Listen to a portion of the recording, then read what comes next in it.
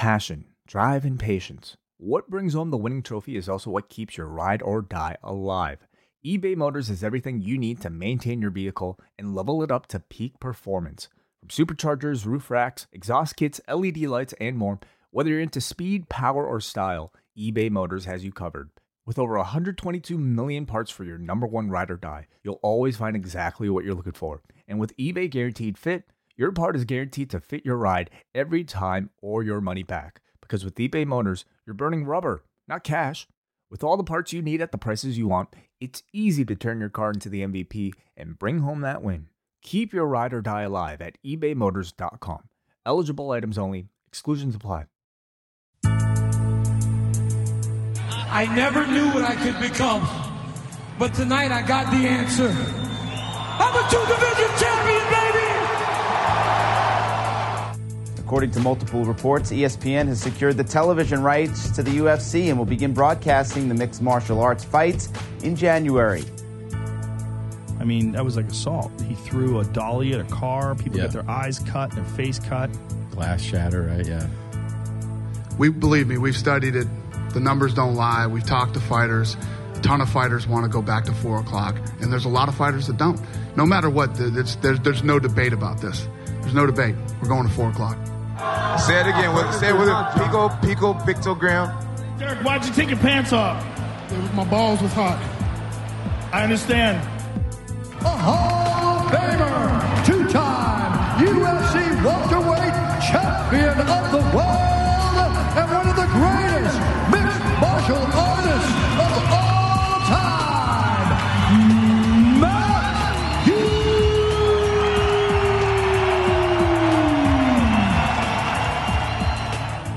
Oh, Santos is big trouble.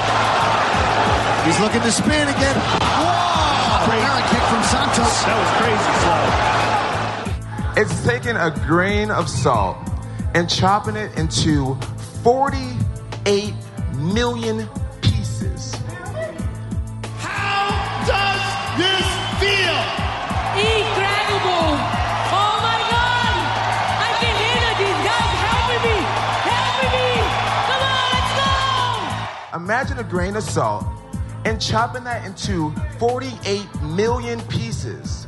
The morning weigh-ins were gone, and that you guys were going back to just having the ceremonial weigh-ins be the official weigh-ins. Right. Since then, you haven't mentioned anything, and it stayed all throughout the year. What happened? That's a good question. I don't remember what the hell happened to that. You're right. I forgot about that. I don't remember what happened. Does it mean that the morning weigh-ins I think that a lot of stayed? people were complaining about it, the fighters and stuff, and maybe we just said, okay, then we won't do it. I don't remember exactly, though. Hello, everybody. It's John Pollock, and welcome to a first here at Post Wrestling. It is our 2018 MMA Year in Review show. Joining us live at Post Office West, first up, my former colleague at the Fight Network, Cody Saftik, is here in the house. Welcome, Cody. Yeah, welcome. Thanks for having me, John. Been a little while, so glad to kick off the new year. Had to bring in the big guns here for a big year in review. And also joining us from MMAJunkie.com and USA Today, he is Mike Bond, fresh off an airplane. You rerouted your entire vacation just to be here on the panel. Thank you, Mike. I actually did. I wanted to make it back for this for sure. I mean, obviously you can work from anywhere, kind of what I'm doing. But I wanted to make sure I'm back for the show. You landed in Toronto several hours ago after a brutal red eye and what sounded like a hellacious trip home. A little bit, yeah. Well, guys, I'm so glad to have you here. It is going to be a fun chat as we go through 2018. And I guess before we get into all the different categories that I sent out to you, starting with you, Cody, I mean, try and kind of give your overall thoughts of 2018, not just for the UFC, but for mixed martial arts as a whole, the state going into 2019, where you do have a lot of different outlets and a lot to take from this past year, as we'll discuss. Yeah, I think when you talk about MMA, the hardcore fans will say all the different organizations that are involved, but for the most part, it's the UFC. And so a lot of people are going to gauge how is MMA as a whole by how the year the UFC has. And I think it was a year of high expectations. Coming off this big blockbuster deal, having all these expectations for the UFC, they got to come out and they got to make mega fights. And it was almost the year of the mega fight. Everybody wanted to see not the matchup that made the most logical sense, just the matchup that made the most dollars. The biggest fight that's going to drum up people's imaginations. And in many regards, for me, it was kind of a year backwards for MMA, but it's just because the expectation is there. I mean, we're so lucky with all the different combat events going on a weekly basis. If you're a boxing fan, if you're a kickboxing fan, if you're an MMA fan, there's just so much going on that it almost feels like it's a little bit watered down, that you need those big fights. And that's what they chased after. I think it was a good year. And when you look at, just all the options available, if you are a hardcore fan, but there's just few and far between. So I don't know. It was a very unexciting year, I think, as a whole, John. I mean, that's why they had to save this John Jones fight at the end of the year, because I feel that they needed that last cherry topper of an event because they felt the pressure as well. It seemed, Mike, that in 2018, the highs were very high and the lows were very low, specific to the UFC. Yeah, definitely. And it was something of a transition year too. I mean, we all knew the Fox deal was coming to an end. So maybe you didn't see like the push of the sport on that platform as much as you would see, in the earlier years. We knew the ESPN deal was coming. We learned that partway through the year and everything. So, I'd call it somewhat of a transition year, but yeah, there was some big fights. There was some really big highs. Obviously we got Conor McGregor back. We crowned multiple double champions, things like that. So, I think that's a good way to put it. The highs are really high, but there was some lows and a lot of forgettable stuff as well. So we're going to dive into these categories and get everyone's picks, and I'm sure that will detour us into kind of encapsulating the entire year that was 2018. But we're going to start off with Male Fighter of the Year. There's a number of candidates. I thought that there was one pretty conclusive choice. Let's start off with you, Mike. Your choice for Male Fighter of the Year. Daniel Cormier, for sure. I think that's, pretty big layup with that. Obviously for him, championships in 2 divisions, defended titles in 2 different weight classes, started the year, beat Volkan Ozdemir, UFC 220, comes back, knocks out Stipe Miocic, and then obviously, beats Derek Lewis. So a huge year for him. The year we gave him the Fighter of the Year for MMA Junkie as well. And the headline was, the year DC began to stood for double champ.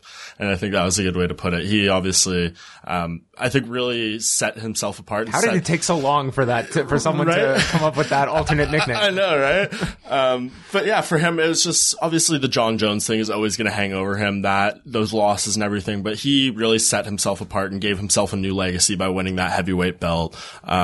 That is something so separate from John Jones. John Jones will even recognize that. You were, in his mind, he was never the light heavyweight champion, but he is the 100% legitimate heavyweight champion of the world. There's no controversy around any of that. So I think for Daniel Cormier's legacy, when you look back, that's just going to be so important for him, and that, to move up from light heavyweight to heavyweight. He said it in his post-fight interview after he knocked out Stipe. I never knew what I could be in this weight class because, Cain Velasquez was there and he moved down, and we really learned how great Daniel Cormier truly is. And I think that just stood out so much above everything. The end of the year was kind of weird with, relinquishing the title right before the Jones fight and all that kind of stuff. But regardless, Daniel Cormier is the guy. Is this where you come out with a left field choice, Cody, for Male Fighter of the Year? No, Mike crushed it. That's exactly it. Daniel Cormier is the Fighter of the Year. I think it's few and far between. If Daniel Cormier wasn't in the discussion whatsoever, and like you said, there's a couple candidates. Who are the other candidates? I have Kamaru Usman, Alex Volkanovski, maybe Thiago Santos because he's got 4 wins. It's a stretch. They're not in the same league as Daniel Cormier. No, I think Daniel Cormier is hands down. Of course, he's my choice as well. I throw out options like Michael Chandler quietly had, 3 wins, won his title back. Dustin Poirier had a good year, Kamaru Usman, but nothing approaching Daniel Cormier. Yeah, it's just you got to throw that championship aspect in. 2 titles, right? Like you said, 2 weight classes, and like Mike said, I think a lot of the discussion with Daniel Cormier is we didn't know how great he could be at heavyweight because he decided to move down to 205 and chase those accolades because of Cain Velasquez. But people that have been following this guy for a long time, we all knew how good he was at heavyweight.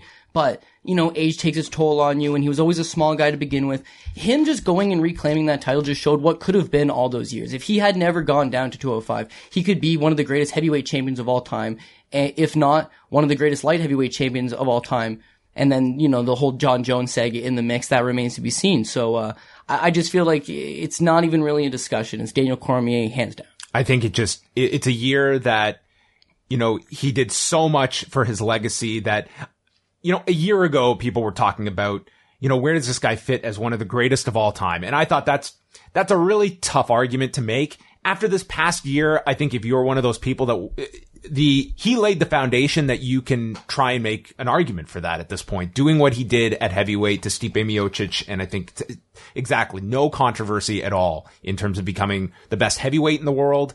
And a guy that, as we will probably get into this show, like there were a lot of moments this year that made you embarrassed to follow mixed martial arts, of guys that were on pedestals and just embarrassed the sport, embarrassed themselves. Here's a guy that is just the epitome of what you would want to look at, that could be a representative of the sport, someone that just, there is no controversy attached to this guy. And it's sometimes that's a trait that we don't see in a lot of these high paid athletes who have a lot of pressures on themselves and find themselves in positions where they embarrass their sport, they embarrass themselves. Daniel Cormier has never been that guy. Yep, 100%. Daniel Cormier, a unanimous decision for male fighter of the year. Let us go over to female fighter of the year, and we'll send it over to Cody. I'm thinking it's going to be unanimous once again, but Amanda Nunes kind of made a big statement right at the end of the year to cap off what I think has to be given the female fighter of the year, John. I mean, Amanda Nunes, here's another person, captures world titles in 2 different weight classes, establishes herself as not only one of the greatest fighters to ever do it in either one of those weight classes, but in general, she should be on the pound for pound list. I think there's a lot of doubters out there, a lot of people that thought, geez, maybe she's a front runner, maybe she gets tired as fights go on. But I just think even just over the last number of performances from her, you just see an evolving fighter here. You see somebody who's getting more comfortable both in and out of the cage with herself, and the results are showing. I think Amanda Nunes had a stellar year, a standout year. And again, when you look at the other fighters that we kind of throw in that category, maybe a Valentina Shevchenko, maybe a Tatiana Suarez, I think beating Pennington, maybe if you're not going to give it credit, well, it's Raquel Pennington, there was a layoff.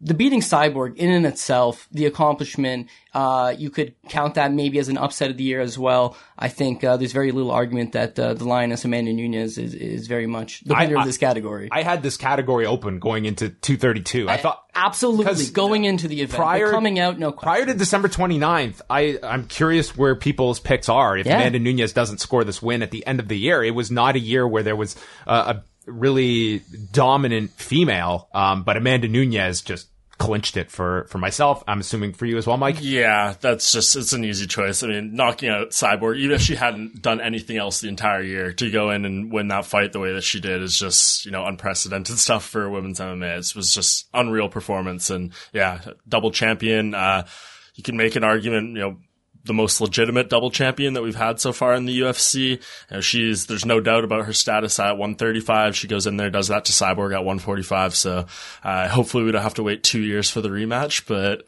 we'll see. Does this, help the health of the women's featherweight division? What do you see being the long term in her being a double champion that can defend both titles, or is one weight class going to take priority? It's tough because I think it just all depends on Cyborg too, because she, her contract status with the UFC is coming up.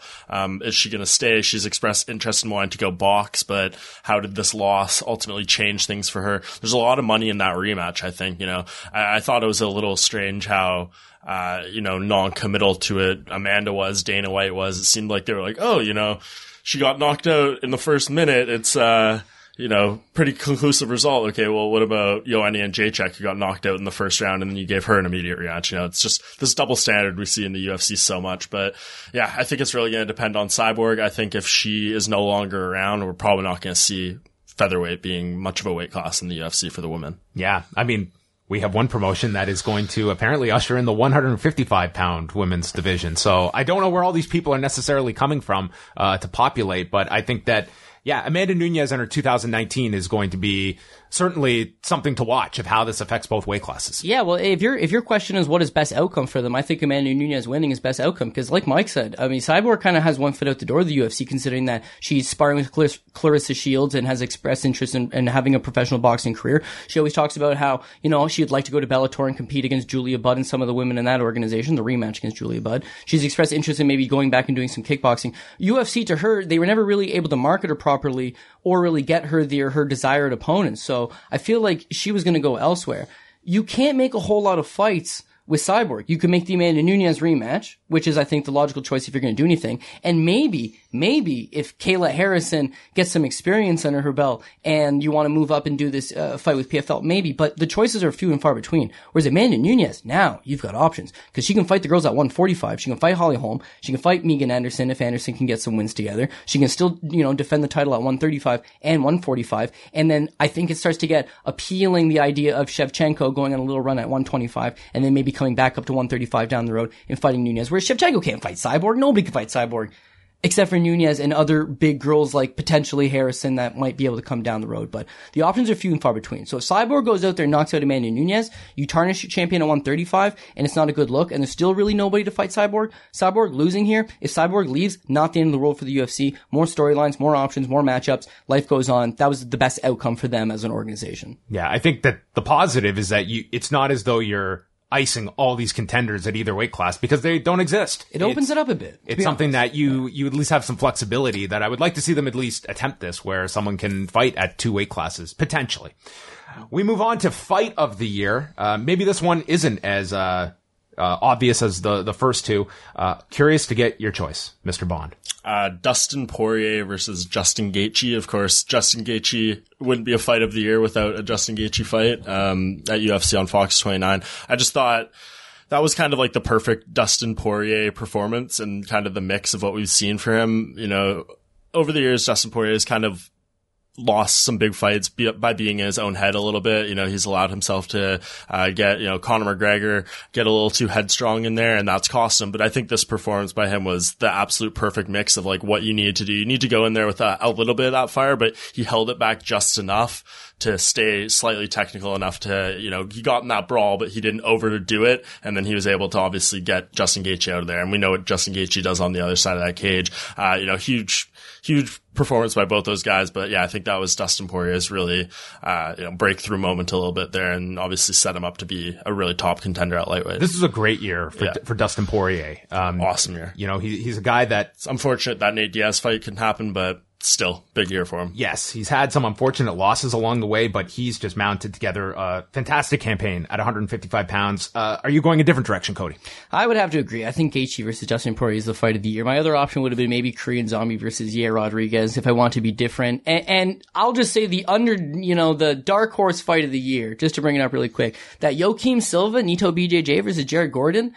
Damn. Like, as far as 3-round fights goes, because my other options are all 5-rounders, Holloway Ortega, great fight, Zombie versus Yair Rodriguez, and of course Gaethje versus Dustin Poirier, at least scheduled. But, that was as much excitement as you can pack into a 3-round affair. But yeah, no, I gotta agree here. I think with Justin Gaethje, you know what you're getting with Justin Gaethje. You're gonna get somebody who's gonna be in a fight of the year contender almost every time out. He puts the pressure on you. You either wilt or you handle the pressure and you give it right back to him. And when you do that, it leads to violence. And ultimately that's what people want to see. We love grappling, we love wrestling, we love BJJ, we love all those, variables in the fight game. But everybody deep down loves a great old slugfest. And that's what Justin Gaethje brings to them. This guy's a high pedigree wrestler, a guy that wrestled collegiately, a guy that could shoot the takedowns. But, his leg kick game, his ability to just put damage on people. And I think you guys both, nailed it that Poirier has always been a top guy that could never get over the hump. At 145, and then he comes into 155, he fills in the frame, but he never always gets over that big hump. This is a huge year for him. We're going to talk about breakout fight of the year, and I think his name should at least be in the mix because he had a big year as far as coming out and establishing himself. But this win over Justin Gaethje, people were questioning, can Poirier take the damage? Can Poirier, what's his chin like? And I think he answered all of that in what was one of the best fights of the year. So that'd be my pick as well. This is our first bit of dissension. I'm going with Robert Whittaker and Yoel Romero from UFC 225, a 5-round war. Yoel Romero never fails to be in a fight that just is going one way and then it takes a 180 and a drastic turn. Robert Whittaker, this really to me just cemented his placement on top of the 185-pound weight class. I thought this was just a great middleweight fight from Chicago. That was back in June. Poirier and Justin Gaethje was listed here as well for me. Does distance or length of a fight play a big factor for you when it comes to fight of the year? Could you have, outside of something of an anomaly like Nick Diaz, Paul daily? Can a shorter fight win fight of the year typically for you? I think it could. It just depends. I think for me, it has a lot to do with stakes. That's kind of my thing. Like, I will probably get into it with round of year soon, but like a Thiago Santos versus a Jimmy Manuwa, like that's obviously was insane, but it was a 6-minute fight. And yes, it's two guys ranked at that weight class, but like, what does it really mean at the end of the day? It's just kind of like two brawlers. Like Mike's just killed the thunder of my pick for round of the year. So, it was mine. No, it was mine too. And I think that's fine. I think there's a difference though between round of the year and fight of the year though. Fight of the year, I think it's something that lasts with you. It means a lot. It's more high level, I guess, because anyone can go in there and just like, brawl and make it really exciting and keep you on the edge of your seat. But like, you'll remember that, be like, oh, it was a fun fight. But when there's a stake to it, there's championship, there's 5 rounds, it just adds more layers to it. And I think you have to take drama's a big part of it. 100%. The stakes are going to 100%. Exactly. To have a championship and like we saw the first fight between Whitaker and Romero, how that went. It was so competitive, came down to the wire, and it was like, another 5 rounds of like, can anyone sit here and definitively say who the better fighter is between those two? Like, we could see them fight again and still might not know. So I think the other part of talking about what makes a great fight is that that anticipation between rounds, and you got to get rounds in order to really build that excitement. Yeah. When I think a lot of people were talking about Tony Ferguson versus Anthony Pettis, that's excitement in a little bit of time, right? It's a great round, but is it one of the best fights of the year? For the limited time. With Whitaker Romero, as soon as the round would end, there was an exasperation in the air. There was just a moment where you're like, oh my God, what's going to happen next? That builds in. It's like anything. You're trying to tell a story. Fighting isn't pro wrestling. You can't go out there with a storyline and then have things go exactly the way you want to, but you're still trying to picture a story. As a wrestling fan, John, what would you rather see? A 3-minute squash match with a bunch of sweet spots, or something that was really drawn out and an exciting affair over the course of 25 minutes? And so that's why I think it's not necessarily that longer fights are going to win fight of the year. But for me, my preference, that's what I go towards. So that takes us to round of the year. Many different ways everyone can go. I mentioned mine. It's Thiago Santos and Jimmy Manuwa from just a couple of weeks ago. Just an absolute insane first round that these two had. I thought it was very unfortunate that at the end of the night, we didn't have 2 performance bonuses for these two. That kind of shows you what kind of card it was here in Toronto. Mike, your choice. Round of the year. Yeah, that was the same one. I was cage side for that one, so I was just feet away from what was going on in there, and it was absolutely insane. Thiago Santos, man, that guy is just absolute terror. He fights so much. It's always exciting. He had a really good fight with Kevin Holland earlier in the year, too. Like, he's very exciting, and every time he goes in there, that was kind of just the definition of it. And it's funny too, because I don't know if you saw the interview he did after the fight. He's like, I was coming into this one, wanting to fight a more strategic fight, like wanted to be a little more technical. And apparently right before he walked out, he's like, I'm just going to brawl tonight. And he just went out there and we got what we got. So that's, Thiago Santos. That's absolutely amazing. So yeah, that was a really great fight. He's always exciting. And that was 5 minutes of ridiculous action. Typically fight of the year and round of the year don't go hand in hand with, game plan of the year. Yes. It usually goes right out the window. Very true. Cody, I know Floyd and Tenshin Nasukawa, they got in right at the last minute. Was that your choice? No, I went with Tony Ferguson, Anthony Pettis. I think that was absolute chaos. It was shades of Tony Ferguson, Lando Venata, where it's like, yeah, Tony Ferguson's got all the goods in the world, but he just fights so chaotic. That's who he is. He brings excitement to every single matchup. This guy should be a way bigger star than he actually is, but he brings it every time, and in doing so, you're gonna get caught. And I think with Anthony Pettis, he has such a high pedigree, he has such good back class that people often forget how good and exciting this guy can be. You see shades of that every time and time again, and this was like a perfect culmination of that. So this is my round of the year. I think it was round 2 of the fight, and yeah, good times.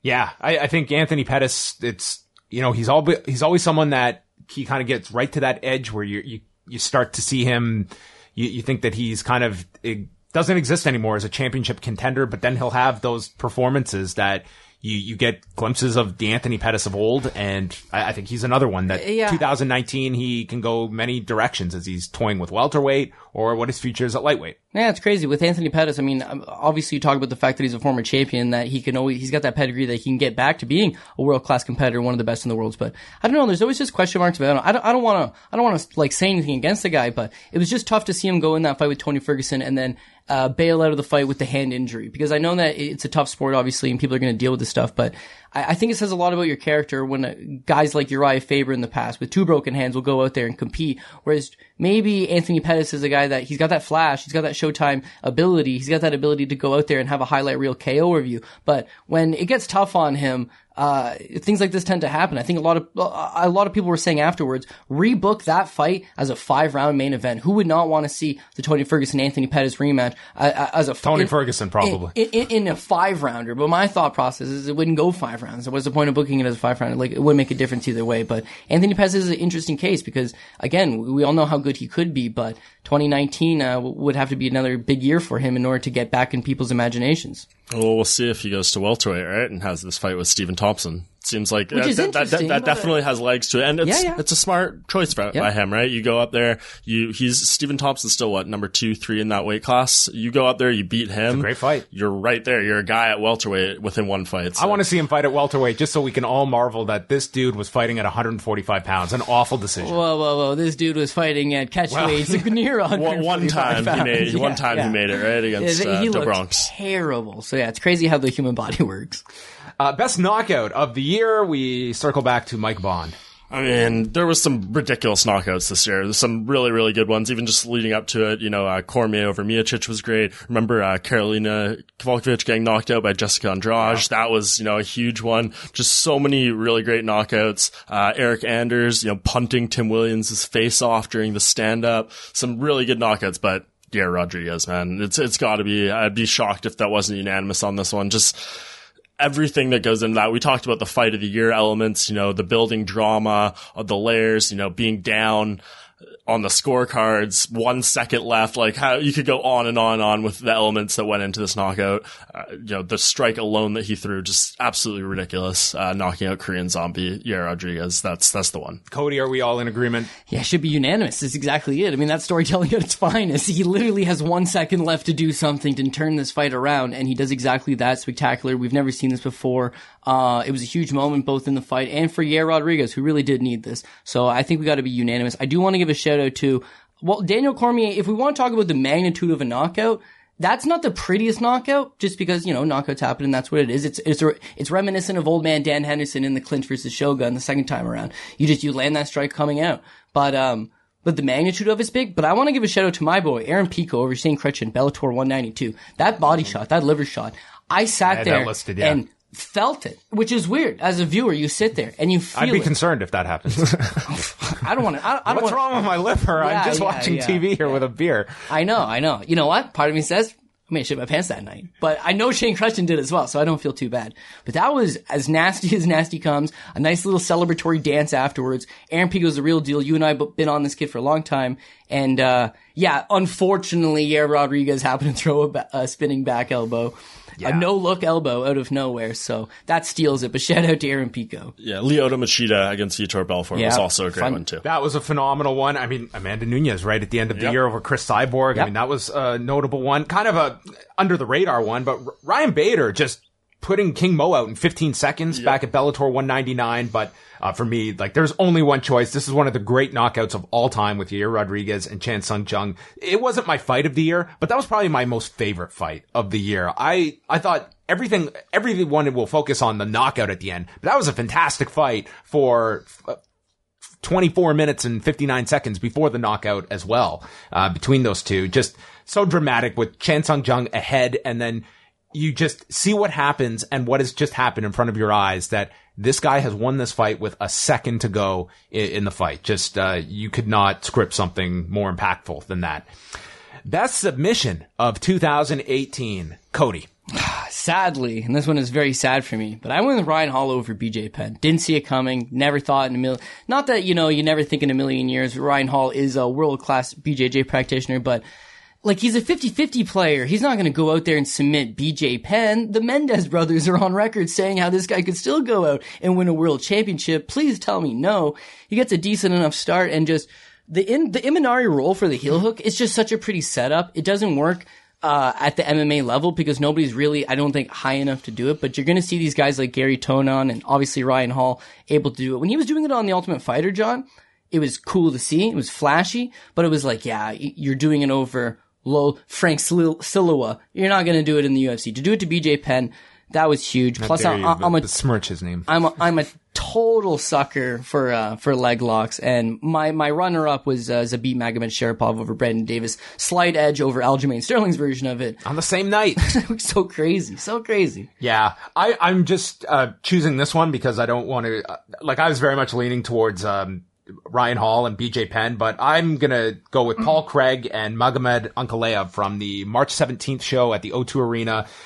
Not all that different from our knockout of the year. Here's a guy who's down on the scorecards and pulls out a triangle with 1 second left in the fight. So I'm a sucker for the dramatics. I had that as comeback of the year, which was not a category here, in that, yeah, he was getting throttled for 14 minutes and 58 seconds before he throws that triangle up, but it wasn't the prettiest triangle in the world. It happened to be that you caught a submission with 1 second left, whereas what happened to go into Ryan Hall's submission or Zabit Magomedsharipov, I just feel like that's such a high level. I watch a lot of Russian MMA. Sloppy triangles catching these guys when they're tired is just 101. So I don't know, but I hear you. It was from an experienced white belt. I'm all about sloppy submissions. Well, just give me the feels, and I'm all for it. Yeah, you get beat up for 14 minutes by a guy who's like a 7-1 favorite on you, and to submit him on the last fight of your UFC contract, that's big implications. Mike, your pick for submission of the year. This was a tough one. I think this was my most challenging one. I did go with Aljamain Sterling over Cody Stamann. I thought, like you said, I think Zabit's version was the more athletically pleasing one. It looked nicer just because of the camera angle and everything, but who'd he do it to? No disrespect to Brandon Davis, but Aljamain's did the damage too. And his did serious damage. Cody Stamann had all the momentum in the world coming into that fight. I think it won 13 in a row, was 3-0 in the UFC, was seen as maybe, a guy at bantamweight, and Sterling, just surprised him with that one. It was harder to see because of the angle in which it happened, but it was very, very nicely done. Yeah, I think that's got to be the one. There were some other really good ones, though, like Adam Wazarich getting Arjun Buehler with an omoplata. We had Alexei Oleinik getting another Ezekiel choke. Claudio Puelles over Felipe Silva with the knee bar. He gets thrashed, same thing, late into the third round. Dylan Dennis pulled off a toe hold this year. Yeah. He voted for himself for submission of the year on that one. Yeah, the BJ Penn Ryan Hall one was tough for me just because, we're dealing with BJ Penn, who obviously 40 years old at this point. That loss tied him for the record for the longest losing streak in UFC history at 6. And it's just what is really beating him at this point. Seeing BJ Penn tap out like that in that quickness was definitely shocking. I think the fact that BJ Penn elevates that one 100%. Yeah. But it's just what does it really mean at this stage of his career? It's cool. It's a nice feather in Ryan Hall's cap. But I think some of these fights, when you're talking, again, stakes, significance, I definitely gave Khabib's submission over Conor McGregor a little consideration there too. The biggest fight in UFC history, quote unquote.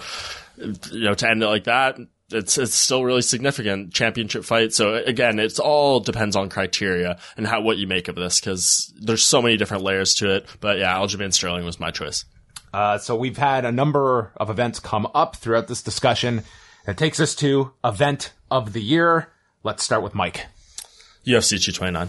It's got to be, obviously, like I just said, the biggest fight in UFC history. The way it ended maybe wasn't the most awesome, everything that happened post-fight, but an amazing card, lots of significance on there. Arguably had the comeback of the year too with Derek Lewis. That epic, arguably the fight of the year between Pettis and Ferguson. Arguably the submission of the year with Khabib and Conor. So so many elements to a great undercard. That pay-per-view was absolutely awesome. I had the very good fortune of being there. The crowd was amazing. Packed house. It just had all the elements you need. Very, very memorable show. And obviously, the biggest gate of the year too. I believe something like 17 million. Yeah. I mean, it was, business wise, just, another level for the UFC to be able to reach to. And, sometimes you would get these big promoted events and then they'd be a bit of a letdown, but something, especially with these cards with Conor McGregor, I look at 196 or 205, cards that have enormous hype, and you deliver one of the best cards of the year. And that was UFC 229. Also my choice for event of the year. Some other notable ones here. I thought UFC 228 in Dallas, we had a great performance by Tyron Woodley, the Jessica Andrade knockout that was brought up, the double submissions from Sterling and Magomedsharipov. And also, kind of under the radar one, but I remember watching this with you, Mike, was UFC 221 from Australia. That was my pick. Oh, okay. Well, why don't you explain why you picked 221? Well, UFC 221, first of all, you got Romero versus Rockhold, a KO of the Year contender, a Fight of the Year contender. What more could you want from a headlining affair of a card? You got Tai Tuivasa versus Cyril Asker, KO of the Year contender. Tai Tuivasa shreds him with that elbow. Crazy. Again, who's he fighting? But KO of the Year contender. Pedro versus Safarov, submission of the year contender. Tyson Pedro, huge Kimura, big win. Israel Adesanya's UFC debut. Alex Volkanovski crushed Jeremy Kennedy, who is as legitimate as they come. Jake Matthews versus Jing Liang Li and Dong Young Kim, Maestro versus Damian Brown, both fight of the night contenders.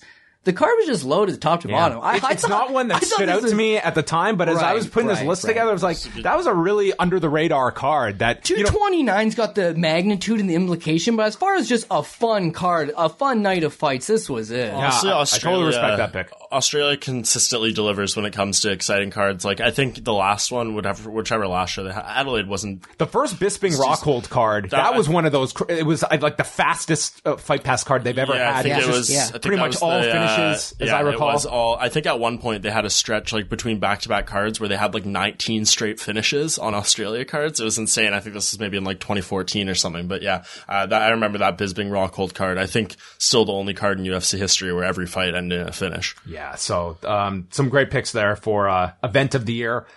Here's a different category, broadcaster of the year. You can go wherever you'd like for this particular one. I do not count. Neither present company here excluded. Broadcaster of the year, Cody.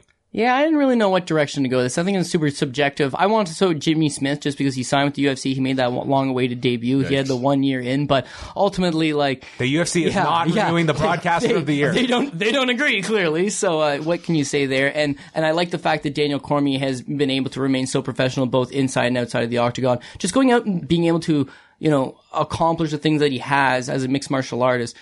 People don't often realize like what goes into being a broadcaster as well. And the fact that this guy's able to be one of the best in both of these things, like he's not even just a 2-weight world champion. He's a 2-weight world champion that also could have a full-time career on the side doing something completely different. And he crushes it as well. This is a sport that people, I've always wanted to put a negative light on, whether it be PED use, whether it be, ring damage. Daniel Cormier is a man who is in his 40s. Daniel Cormier is a man who's been through the ringer. He wrestled collegiately. He wrestled the Olympics. He's been a standout role model his entire career. He has been in absolute wars. And the guy is so soft-spoken. He's an ambassador for the sport. He is a prime example how if you treat your body right and you play this sport properly, that you can make it to your 40s and still be in the prime, shape of your life and still accomplish these great things and make money and still have, your wits about you. A great family man, a great ambassador. I think as far as a broadcaster, yeah, why not Daniel Cormier? But again, I thought this category was very tough to judge who you thought was the best. It comes down to your personal preference. I've always said, no matter what, that Brian Stann was my favorite. It did not matter, but he doesn't do it anymore. So now it's like, it's second pickings to me. Like there's so many guys doing it and they're all good. Paul Felder is very good. John Anik, honestly, personally, one of my favorite, but there's so many people doing it that, who do you So Jimmy say? Smith is the pick, or is it Daniel Cormier? I'll go Daniel Cormier because he's able to do those things as a fighter. Really dancing on the fence there. Because it's a tough category, John. Once you said I couldn't name you, it was right out the window. Well, me and, my deal wasn't renewed either, so, we go to Mike Vaughn. John Anik. It's just remarkable. This guy, I think to date, he has worked with 15 different commentary teams during his UFC career. It might be 14. It's one of those two, but just ridiculous. He goes in there and he meshes pretty much seamlessly with any guy.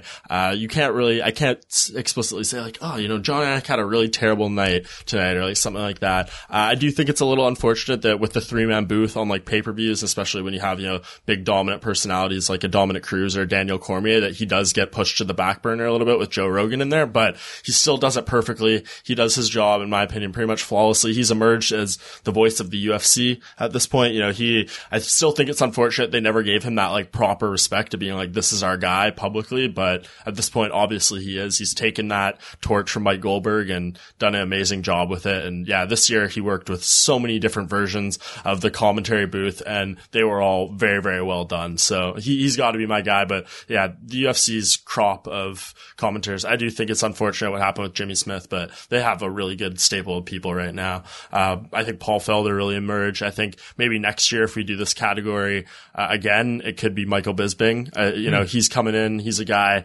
It seems like he's finally committed. Like they wanted him for a while. He did great on the Contender Series, but I think he just didn't want to do like the prep work. I think that was a really big sticking point with him. And I guess something has changed because apparently now, you know, he's going to be coming in doing some of that stuff next year. So maybe he committed. So I think next year, Michael Bisping is going to be at the forefront of this conversation. But this year, just with everything John Anik did, he's the guy. I chose John Anik as well. I just think he's such a pro.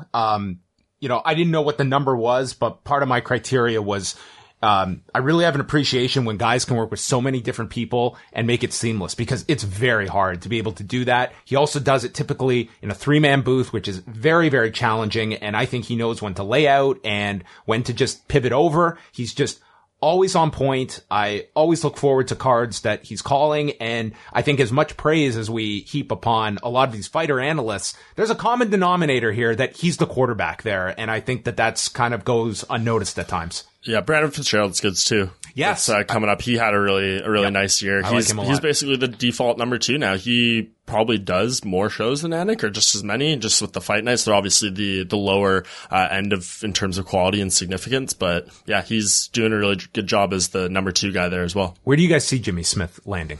Because someone's going to sign him. You know what? If I'm Bellator, I take him back with open arms, because I'll tell you who's not broadcaster of the year is Big John McCarthy. It's tough to listen to John. It really is. And so if I'm them, I bring him back. Otherwise, I don't want to see him end up with he could be in the PFL. I mean, that's somewhere overseas. But that's they too have much. A pretty deep roster of commentators there too. With Geez, you're talking about 3-man booths. They go 4 or 5 deep sometimes. Sean O'Connell's going to be their guy coming up as well. Yeah, that's also. I'd place Jimmy Smith above. Oh, I definitely think I'd reach out, but you know. No doubt. But this is the tough part, I think, is that if you're Jimmy Smith, right, everything else is kind of like a temporary deal. If you're going to take something with Ryzen or something overseas, a lot of these Russian promotions, whether it's Fight Night Global, the money's there, but it's also not there. There's a lot of, I don't want to say shady business, but a lot of uncertainty. So you want to get on with somebody that's going to be having multiple events a year, that's going to give you a home that you can, you know, grow with. With PFL, again, I think there's uncertainty. This is former World Series of Fighting, an organization that was all uncertainties and question marks, and now giving out all those big paydays, like the guys in the finals, Sean O'Connell versus Vinny Magalesh. These are 2 guys that are on 2-fight losing streaks coming into the finals, and they're fighting for $1 million. Where's the money coming from? Obviously, they have these investors, but if I'm Jimmy Smith, I don't want to take a 1-year deal with PFL or a 3-year deal with PFL that I don't know if it's going to make it. I don't want to go to Ryzen where I can do, 4 shows a year. I would hopefully get back on with Bellator. And if I'm Bellator and I've got Chael Sonnen, who I think is a great broadcaster, I keep Chael around. I'm not big on Frank Mir, but I think they're going to try to keep Frank Mir. But those are just fighter broadcasters. You need a guy like Jimmy Smith that's going to come in and add that expertise and adds that professionalism. And like you said, he's a cut above guys like Sean O'Connell for a reason. So bring him in if you're Bellator and make this a great product, which I believe it is. All right. Best social media account. Again, you cannot name yourself, Mike. No. But you are an essential resource. You want me to go first with this one? Okay.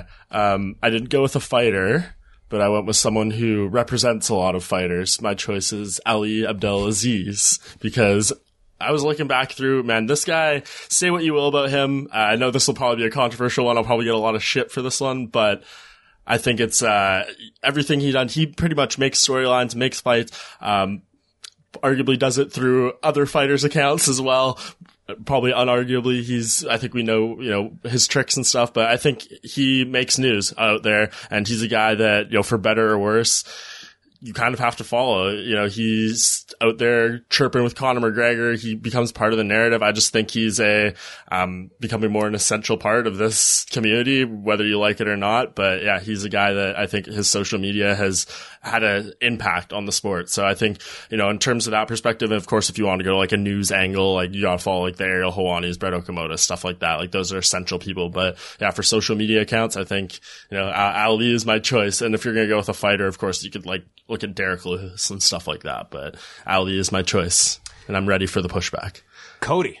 Yeah, well, actually, it's a great selection, actually, because not only is Ali... I thought we'd get some wide ranges here. Well, Ali gives out great nuggets, like Mike's saying, but also he just fights with fans. Like, I don't know why he does it. I don't know where he finds time to do it, but it's actually one of the more entertaining accounts that's out there as well. It almost like borderline parody account at times, but no, he's being 100% serious, and I gotta respect that. Yeah, Derek Lewis's Instagram, it's always a front runner. Obviously, he throws great stuff there. Daniel Cormier, very witty Twitter account. Like, he's got a lot of good zingers. He's always calling out people. Him versus John Jones exchange is always good time. Colby Covington is what it is. I'm gonna go with this one, even though it's not as much as the greatest follow as of late, as much as it's getting real sad, but Nick Diaz's Instagram account is just bottoming out, John. His stories are just piling up. I see like 20 videos here that he's got in one story. It's the one the other day was very weird.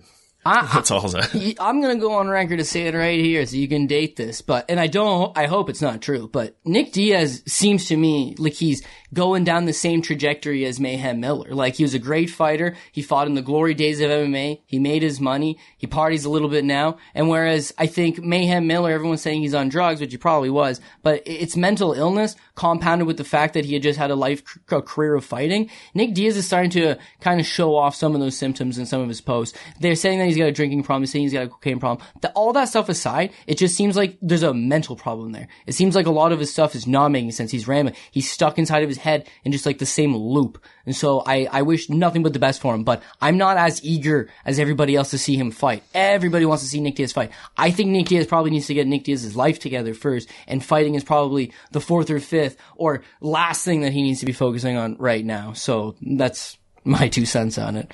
So your official pick is? My official pick is going to be, I'll take Derek Lewis. Yeah, Derek Lewis's Instagram. All right. I'm keeping it Canadian here. I'm going with Elias Theodorou. I think that this guy, in terms of a fighter that is a really entertaining follow, I think he's very funny. He is up on everything. I just think he's a fighter that completely understands the medium at a level that I think few others do in terms of the positive. Yeah, I had tweeted out, without tagging Elias Theodorou, I tweeted out that if I was in a bar fight, that I would like to have Eric Anders, have my back if I was in a bar fight. But if I was in a prison fight, that I would want Elias Theodorou to have my back, because then the inmates would have no interest in me whatsoever. Yeah, I was gonna say, you could throw him to the wolves. I would just get away scot-free. They could jump Elias, no interest in me whatsoever. And he goes out and retweets this and quote tweets this and gets the ball moving, like pushes his tweet further than he needs to, and not tagged in it. I don't know if he just searches his own name into Definitely Twitter, does. see what's going on, and then just adds to the stuff for fans. But he is the most active guy on social media. I don't know if he's my favorite follow, a good follow, but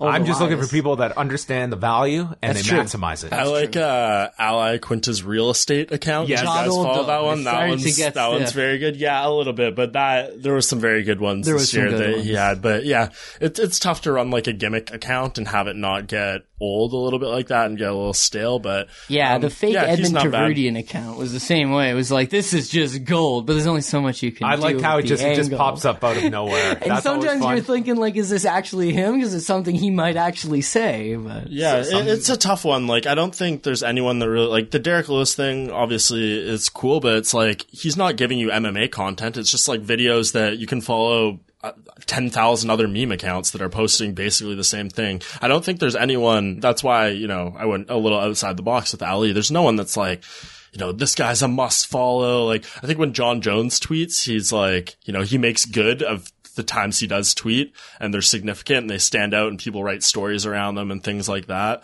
But yeah, there's no one that I'm like, you got to get on Twitter just so you can follow this person. There's no one that really jumps out in mind as that right now. Yeah. He was not able to join us today, but I am going to give a shout out to our friend Jordan Breen, who I like his Twitter because it's just, he is not trying to promote anything. It's just like stream of consciousness thoughts. It's always like well written. You feel like you're reading If like you can understand half the words he finely uses. written prose that he is putting there on Twitter. So I'm going to mention our pal, Jordan Breen. Now, most people, when they do their year-end awards, it's all positive. It's like, oh, the great stuff. You know what? There's a lot of garbage that we get every year from mixed martial arts. So we are going to have some negative categories here, starting off with most disappointing fighter. This is not worst fighter, but the fighter that most depressed you this year through a performance, through maybe certain expectations that were not met. different criteria depending on how you interpret this category. Cody, who is your most disappointing fighter of the year? A definitive choice. I know. Cody is going to have to go with Cody Garbrandt. Very disappointed for Cody Garbrandt. I think this is a terrible year. Just the one fight, the loss to TJ Dillashaw, a big fight for him coming into that rematch. Something that, I don't know. It's when I think about Cody Garbrandt, I think this is a young fighter, an exciting fighter that could get back on the horse and get back to the title mix. But I get the impression that Cody Garbrandt is a damaged fighter, that confidence is shook, mentally, maybe physically. There's some issues there too, and I just don't see him getting back to the level that he was at prior to winning that title with that big performance over Dominic Cruz. That's vintage Cody, and sadly enough, even though he is young, I feel like that's the vintage version of him. We're not going to get that anymore. I had other fighters in the category like a Rafael dos Anjos, losing both of his fights. Volkan Oezdemir. This guy goes from fighting for a title to losing Anthony Smith, and I don't want to say an embarrassing fight, but a fight that he certainly looked like he had the capabilities of winning until he faded out, and maybe Conor McGregor because of the magnitude of his one loss. But ultimately, you're losing to the best guys in the world. It is what it is. And Cody Garbrandt did lose to TJ Dillashaw, one of the best fighters in the world. But it was the way he lost, John. I didn't think he was competitive. I don't think he beats Cody Garbrandt, Cody Garbrandt beats TJ Dillashaw if they fight 10 times. Maybe the one time as a fluke punch, but I really showed that he was outclassed, and now I don't know where he sits in the division. So like you saying, it's not purgatory once you have those 2 losses. Well, that's the issue. We've seen this happen to a lot of fighters, whether it's a Joseph Benavidez versus Demetrius Johnson. It's like once you lose to the best in the world and you're that number 2 guy, like what do you do? But Cody Garbrandt, he can't go up to 145 pounds. He'd be way too small. Let's be real. Can't go to 145. He can't go to 125 because even though that's probably the right weight class for him, it doesn't really exist anymore. So he's stuck at 135 as the number 2 guy in the world. And what's he going to be forced into fights with the number 2 contenders? Is he going to fight Jimmy Rivera? Is he going to fight John Lineker? Is he going to fight are any of those good matchups for him right now? No. He needs some feeler out fights. And this is a division that's absolutely crowded with guys that are hungry for shots at the title. And if you go all the way down to the top 15, I think Cody Garbrandt would be very tough in fights against nearly all of them. So I think it was a big disappointing year for him, and I think he was probably the disappointing fighter of 2018 for myself. Mike, who is your disappointing fighter of the year? I went with Darren Till. Obviously, coming into the year after beating Donald Cerrone in his first main event, that was huge for him. He gets that hometown fight in Liverpool against Stephen Thompson.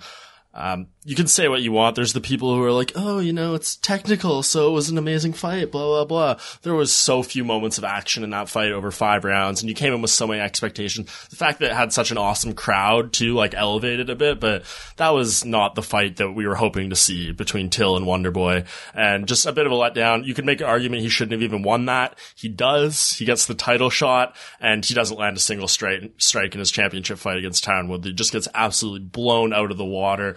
He comes into that fight, I believe, as the betting favorite, too, against Woodley by the time they got in the octagon, and just had absolutely nothing to offer that. That was one of Tyron Woodley's finest performances. Yep. I mean, just a real staple on, this is the best welterweight in the world. And I think, if he has one other title defense this year, I think he's, Daniel Cormier had this locked up, but I think that Tyron Woodley is someone that if he got that November fight in with Covington, he would have been there. But yeah, it was just, and then of course Darren Till misses weight too for that fight against Wonderboy. So just so many elements to it. He did make weight for the title fight, so good for him, but it was kind of all for naught because he wasn't able to do a single thing in there. So yeah, I mean, I think a lot of people coming into that year maybe said Darren Till is going to be the champion, especially when we got the title shot, and it was just, did not go his way, and who knows what the future holds for him. I like that we all have different picks for this particular category. I give honorable mention to Renan Barão, losses to Brian Kelleher and Andre Ewell this year. Somebody. The disappointment with Renan Barão started long ago. That's it. He's not my pick. This year, hate to name him, but I'm sorry. It was the most sad performance. And again, one I spent watching with Mike Bond. Chuck Liddell is my most disappointing fighter of the year. A fight I did not need to see, did not want to see, and afterwards regretted seeing. People hold Chuck Liddell in very, very high esteem, a building block for the UFC and their explosion in 2005 onward. I would say the biggest component to that at that time period. So to see him come back and in the fashion of which he just had no business being in a cage that night was my most disappointing fighter of the year. I was double disappointed, actually, John, because not only was I disappointed seeing Chuck Liddell whole saga, which was very, as you mentioned, disappointing, but I was lied to from someone who I look up to. Antonio McKee told me Chuck Liddell was looking pretty good. Antonio McKee stated Chuck Liddell was like old Chuck. And what I saw old Chuck, but it wasn't the old Chuck I was hoping to see. Old man Chuck. It was old man Chuck. Geriatric the Chuck. pre-fight analysis. My favorite was Eddie Bravo on Joe Rogan's show, and the quote that will live in infamy in my mind is him saying, "Chuck's got that vein down the arm. He's looking good. Got those veins." What a thing to base it on. He's got that look in his eye. Yeah.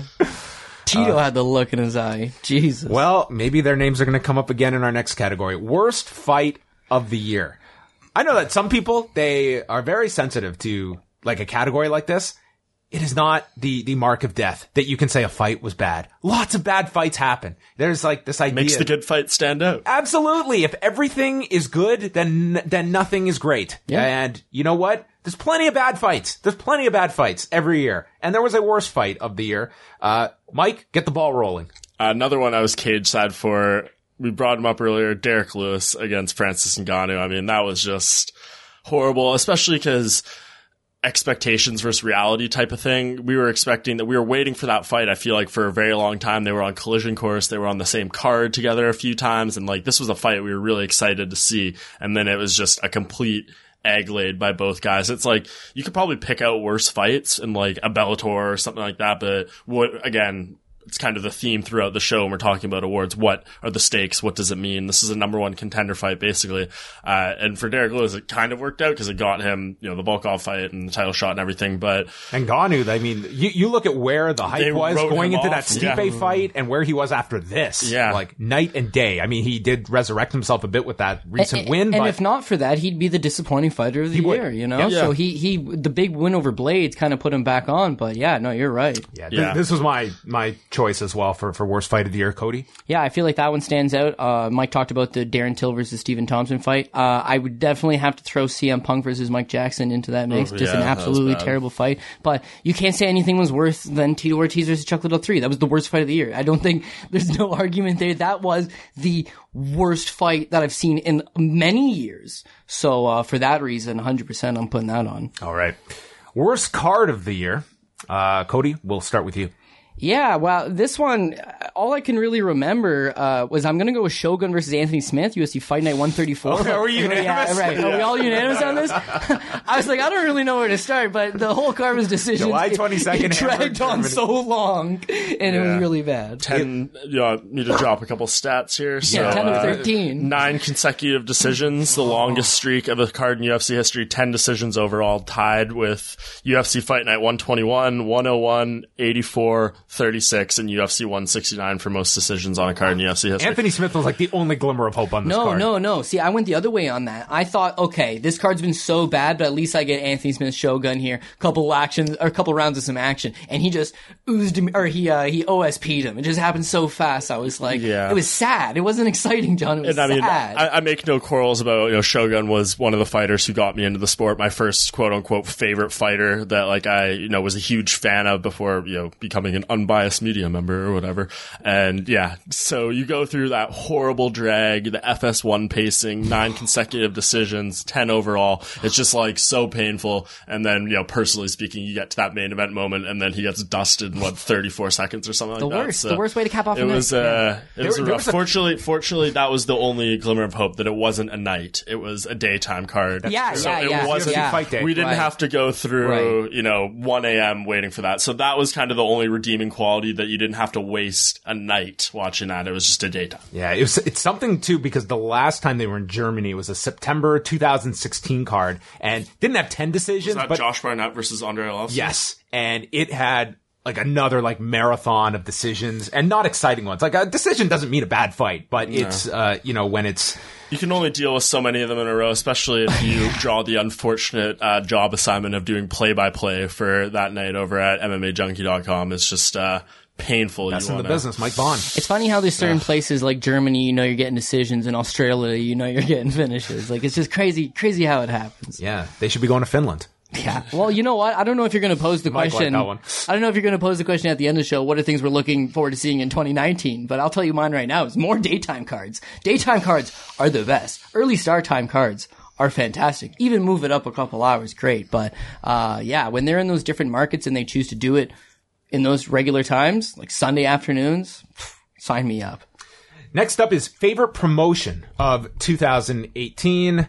Mike, what was your favorite promotion? Doesn't have to be the most fun. It doesn't have to be UFC if we're just going by business. It's just, the promotion that you sit down to watch a card and it's the company you enjoy watching. I mean, it's so hard to say as like a media member too, because I have to watch it all basically. That I'm kind of like forced to do it. So it's all to be like, oh, Bellator's on tonight. Like, I'm watching it regardless. It's my job to do it. So I'm getting paid to watch it. So it kind of takes the element away.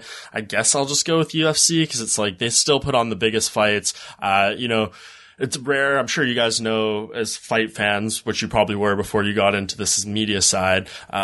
When there's a big fight, you kind of like get that feeling. You're like thinking about it, all day. You wake up in the morning. You can't wait for it to be nighttime. Like watch it with your buddies, whatever.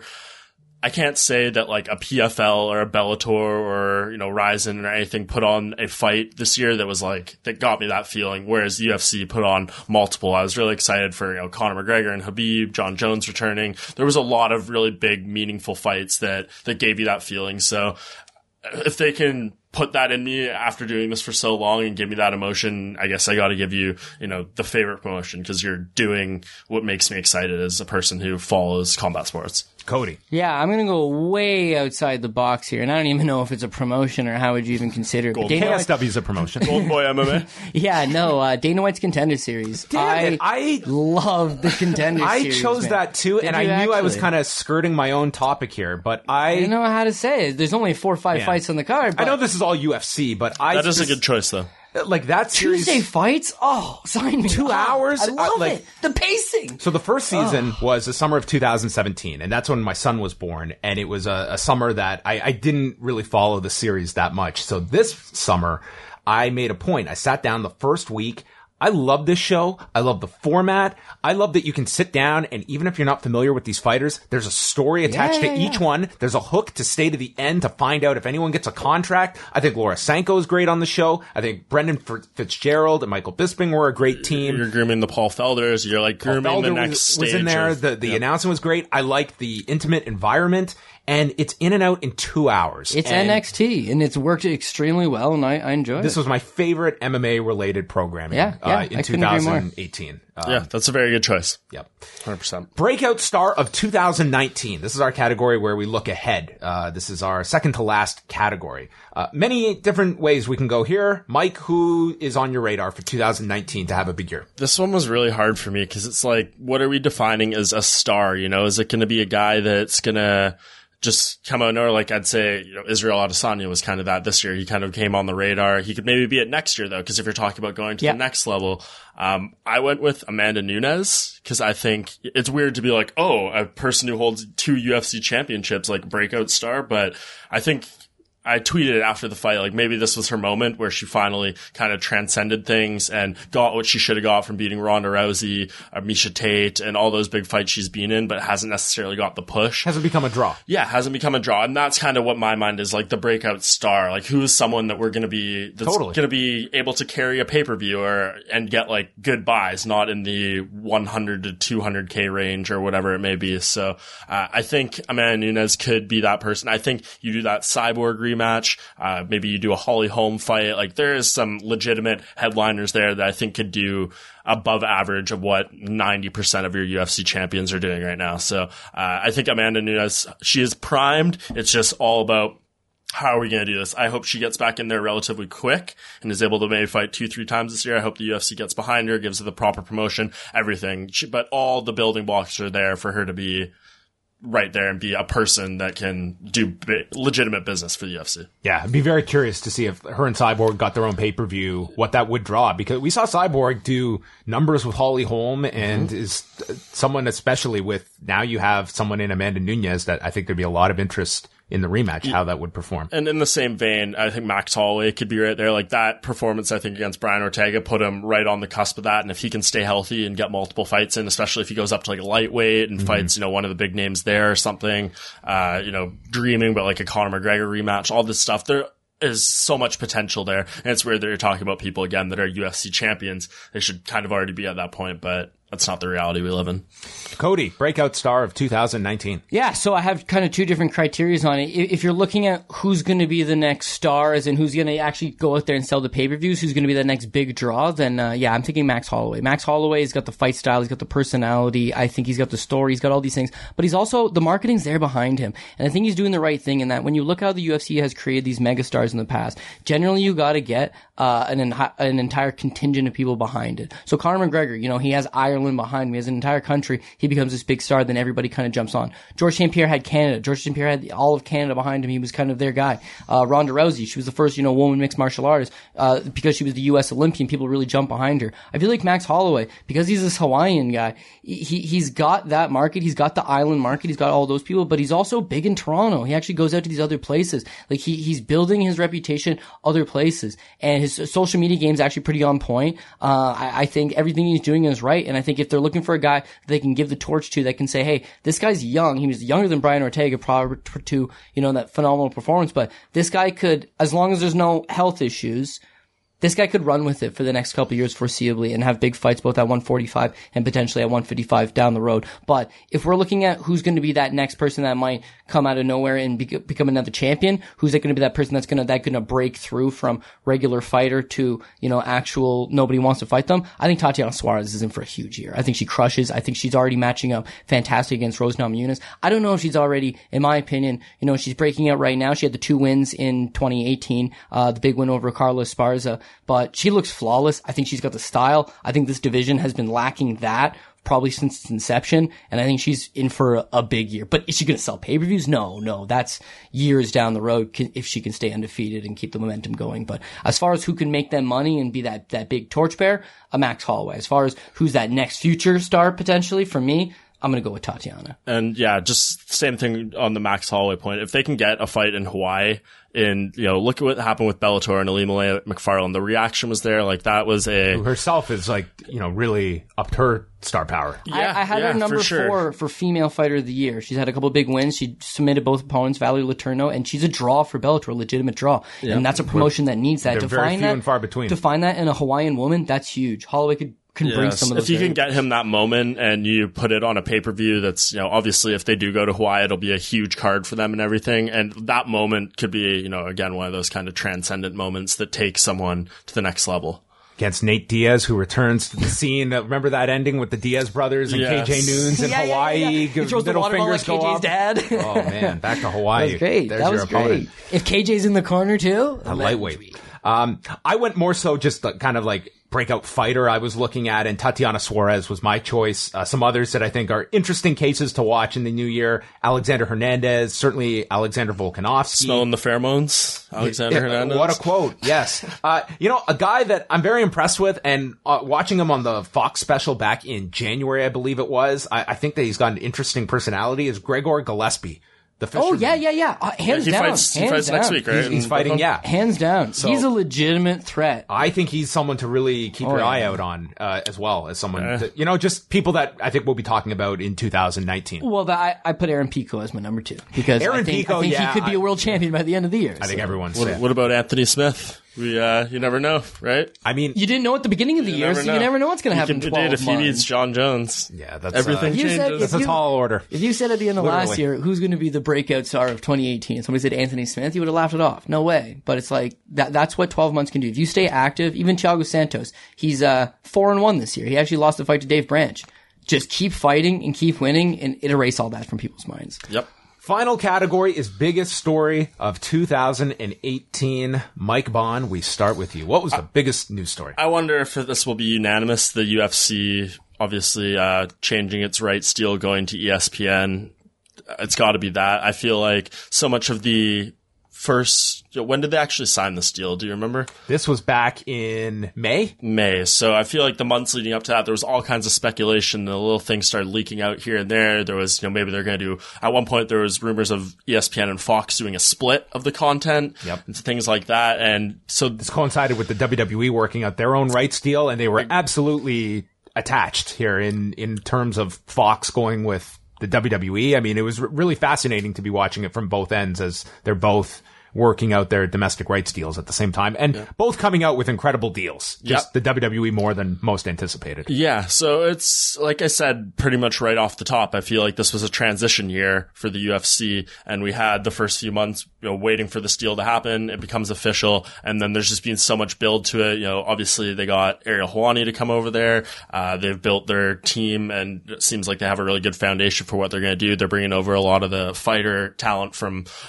we've seen on Fox programming and stuff. So it seems like everything is just poised to be, really huge with that deal. And obviously, from the UFC side, Dana White, they've wanted that ESPN, cachet forever. So I think that's a really big deal for them. And I think that was kind of the overarching story, just because I felt like it was hard. Of course, we had, the Khabib and Conor fight, all these like big moments and stuff, but it just felt like it was all kind of like waiting for this to happen. Especially, Fox didn't push the cards as hard as they want to and everything.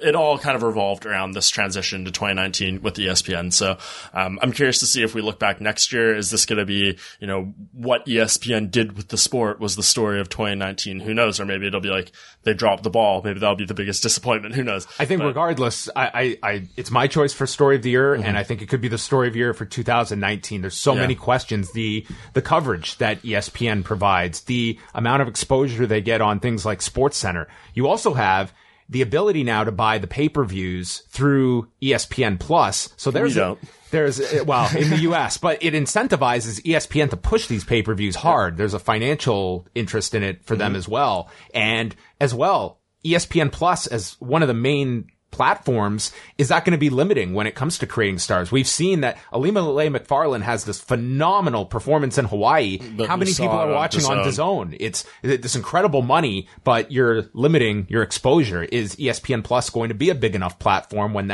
they will be on main ESPN, but it's primarily a lot of cards on ESPN Plus. Yeah, well, and it's kind of like setting it up. Like the broadcast plan for this card coming up in Brooklyn is very unique, right? Like there's the early prelims, I think 4 fights or something on ESPN Plus. Then they go to big ESPN for 4 prelims, and then the main card is on ESPN Plus. And I think that we're going to be seeing a lot of that. We'll probably see those televised ones. I doubt they're all going to be on proper ESPN. It'll be like ESPN2 or ESPN. It's fairly easy in Canada. We got Fight Pass and TSN now. Yeah, so it's pretty nice for us, but yeah, how is it going to affect everything with just people exposure? How many people are going to sign up for this? How many people are going to That's what I want to know. I mean, it's easy for us. We have the 2 channels, but I think, for sure. I mean, with MMA, it never seems to stay in one place. I mean, the Fox deal, it's 7 years, but it never really seems to stay in the same place for long enough. You build, your network on Spike, and you go from Spike over to Fox, and you go from Fox to ESPN. There's a lot of jumping around. The hardcores will follow the sport no matter where it goes. If it was exclusively on Fight Pass or DAZN, or it wouldn't matter, the hardcores are going to follow. But you got to have those casuals follow it. And so that would be interesting. I think that's the most important story of the year, because there's huge ramifications for the sport as a total. But if the question was posed as what's the biggest story of the year, it would have to be Conor McGregor throwing a dolly through a bus window. I mean, this is the biggest sports star. The UFC needs him. The sport realistically kind of needs him. And he throws a dolly through a bus window. I thought that was the lowest point of the year. No doubt. But I think when you say what's the biggest story, what was on the news outlets everywhere? What was something that was picked up by universally everybody? What got the clicks? And that was as much of was a black guy. That was it. The guy, and was also promoted and used to build a gigantic pay-per-view. I mean, they ran towards it. But I mean, to put it in the way that you just said, who wrote about it and everything, I've done 2 MMA stories for Rolling Stone in 2018, and they were both the Dolly incident related, the day it happened, and then when he had his sentencing and all that stuff. So that just goes to show. And obviously, Rolling Stone's trend, they've made it very clear they're kind of pulling back on combat sports, pro wrestling, all that kind of stuff, which they were very heavy in like 2016, 2017. But yeah, that just goes to show when they're hitting you up being like, we want a story about this, it's something far bigger than some piece of MMA news. So yeah, I can't disagree with that either in terms of what got, for better or worse, the most exposure to the sport and the sport's biggest star. It was sadly that. Beyond Conor McGregor, when you see statistics at MMA Junkie, like who are the biggest kind of newsmakers that are going to provide the biggest amount of traffic? Typically, probably, your John Joneses, Cyborg had been pretty good for us. There's, Dana White will always be the biggest star in the sport, and that's, context. Kind of just depends. Things go up and down. Colby Covington had an interesting year just because, he went with the more ridiculous edge to it. Max Holloway does good numbers too. Daniel Cormier. How does Khabib's numbers from Russia translate? Khabib is good as well. Does he have a lot of traffic? Yeah, Khabib stuff does well, especially because pretty much the entire year you're tying him in with Conor McGregor, so maybe it's a little more difficult to judge exactly. But dude, that whole week with UFC 223, everything that happened, Max Holloway stepping in, him getting pulled out, like all that was just insane, off the charts. It wasn't as stuff. if it was the one thing. It was everything. It was Board pulling out, and Chiesa's out now. And now we're scrambling for replacements, and Felder already weighed in. Like, it's the most chaotic event of the year. It was chaotic, and I think it just leads to everything that it was. It was a big story. It was a big event. Yeah. All right. Well, that was 2018, everyone. I want to thank Mike Bohn and Cody Saftik for joining us. Cody, where can the fine people listening check you out? Twitter, whatever you like to promote. Yeah, well, obviously we have a preview and breakdown of every MMA event, or UFC anyways. PFL just getting to DraftKings, so that's a super exciting time because now they're going to start releasing DraftKings pricing. So obviously you can catch any of that stuff over at the Pat Mayo Network. Dogger Pass Podcast, me and Paul Shaughnessy. And of course, check me out on Twitter at CJ Saftik if you have any questions, inquiries, or want to know where you can find the show. So thanks for having me on, John. Very much appreciated. And Mike, the world needs to know, where can they get more Mike Bohn? Mike Bohn MMA on Twitter, Instagram, email at gmail.com. All that stuff. I like it. Not many people give out their email. Yeah, it's on my Twitter bio, so I don't really mind. Yeah, when it's all the same thing, it's just like my phone number. If you want to send chat, exactly. Location via iPhone. Yeah. Everyone's going to be contacting them now. Why was I not the best social media account of the year? Yeah, Mike if you want to send me all your Ali Abdelaziz hate, it's at Mike Bohn MMA. Well, if we're talking who I hope is not the disappointing fighter of 2019, if Ali ruins Khabib, I'm gonna be pissed. Just make the Tony fight. Stop chasing these big paydays. You don't want to see Khabib versus Floyd Mayweather? If I don't see Khabib versus Tony in 2019. Last question. What's the fight you want to see the most in 2019? I think that it's the most competitive fight I think they can put together. Here's legitimately two guys at the top. They have contradicting styles. They're at the top of their game, and you'd like to see that. What I think was so intriguing about Holloway and Ortega was it was realistically two guys in the prime of their careers, the 1 and 2 guy in the world that are fighting, and you don't get that all that very often. A Nunes versus Cyborg is a super fight, and it's the 1 and 2, but it's kind of the 1 and 2, nothing far in between. If we're looking for just the most competitive fight that you can put together right now, I'd like to see Tony Ferguson versus Khabib. Mike? Mine is Daniel Cormier versus John Jones at heavyweight. Me too. That's got to be the one. I'd love to see that Khabib and Max Holloway fight at lightweight with full camps and everything. I think I was so excited for that, even on short notice. But yeah, that is the one that just stands out. Who knows what's going to happen with Daniel Cormier? I mean, it's weird enough when they booked that March card saying, this is going to be Daniel Cormier's retirement card. It's 3 weeks before his birthday, and then John Jones ends up headlining it against Anthony Smith. Like, that's just so MMA. But yeah, this is probably going to be Daniel Cormier's last year of fighting, and I sincerely hope we get to see that fight at heavyweight. UFC is going to have to throw a ton of money out there at John Jones to make it happen, though. Yeah, I just don't see John Jones, the move to heavyweight just to me is inevitable. It's just a question of time, and I hope it happens in time so that fight can happen. It's weird, though, because every time John Jones gets asked about heavyweight, he gives a different answer. Like, every single time. It's like he's on the post-fight show on FS1, he gives an answer, he comes to the press conference, it's a different answer. It's like, okay, dude, make up your mind. I do think it's inevitable, but I think he's down to fight Cormier there. I just don't think he probably wants to do all the other fights, but we'll see. Hopefully that's more than anything else, for a guy that gets pay-per-view points, there's a stark difference between all the options you have at heavyweight and looking at the Anthony Smiths and Volkan Ozdemirs of the world at 205 pounds. I mean, it's just a financial decision as much as anything. And that'll be a huge story to watch in 2019 too, is just John Jones. If he can stick with this plan of fighting 3 times this year, whether it's, against the Anthony Smiths and Corey Andersons of the world, or just if he goes for the big fights against, Cormier or Stipe or whatever at heavyweight, can he compete often? Can he pass all his drug tests? All those kind of things. That's a huge story, and it's going to contribute to how big of a year the UFC has. Yeah, absolutely. Yeah, it's crazy. I mean, Anthony Smith's on a 3-fight winning streak, and he's the guy. Like, who else are you going to throw in there with him? But people want to see it, whereas Ferguson's on a 7-fight winning streak, and it doesn't really seem to matter. There's no rhyme or reason when you're going to get a title shot, when you're going to get the opportunity. But yeah, with John Jones, it's like he's got lost time to make up with. So do I care that he's going to fight a couple tune-up bouts? No, I don't. I like Corey Anderson a lot. I hope it's just not a tune-up bout situation. Hopefully you give this guy a couple, maybe 2, 3, 4 more fights to develop, and then he's a legitimate threat to the throne. But it's tough. It's tough when you have to sell fights. You have one big star, and you have other guys that are just not quite on the same level. I didn't think Gustafsson coming off this long layoff would be competitive with John Jones.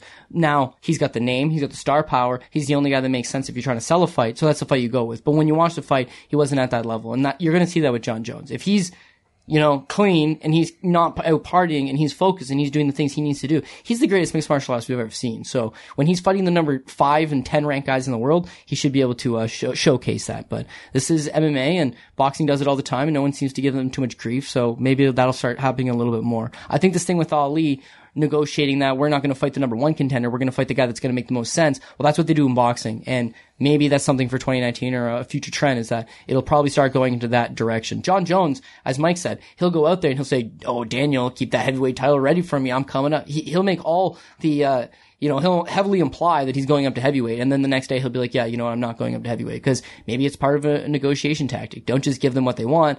Make them work for it. Make them give them that boatload of money in order to make this happen, because all parties got to be satisfied, in a big deal like that. So I don't know. I hope the whole money fight thing doesn't continue, but the fact that Covington's not getting the next shot is a strong suggestion that 2019 starting off in the same foot that 2018 kind of ended on. Well, and that's what we're going to end things on. You can now officially start 2019 because we have given our year in review on 2018. Maybe this is something we can make an annual tradition. This was a blast doing it with both of you guys. Thank you so much for coming here to Post Office West. And that is it. You can go to postwrestling.com for all your news. Once again, thank you to Mike Bond, Cody Saftik. I'm John Pollock, and thanks for listening.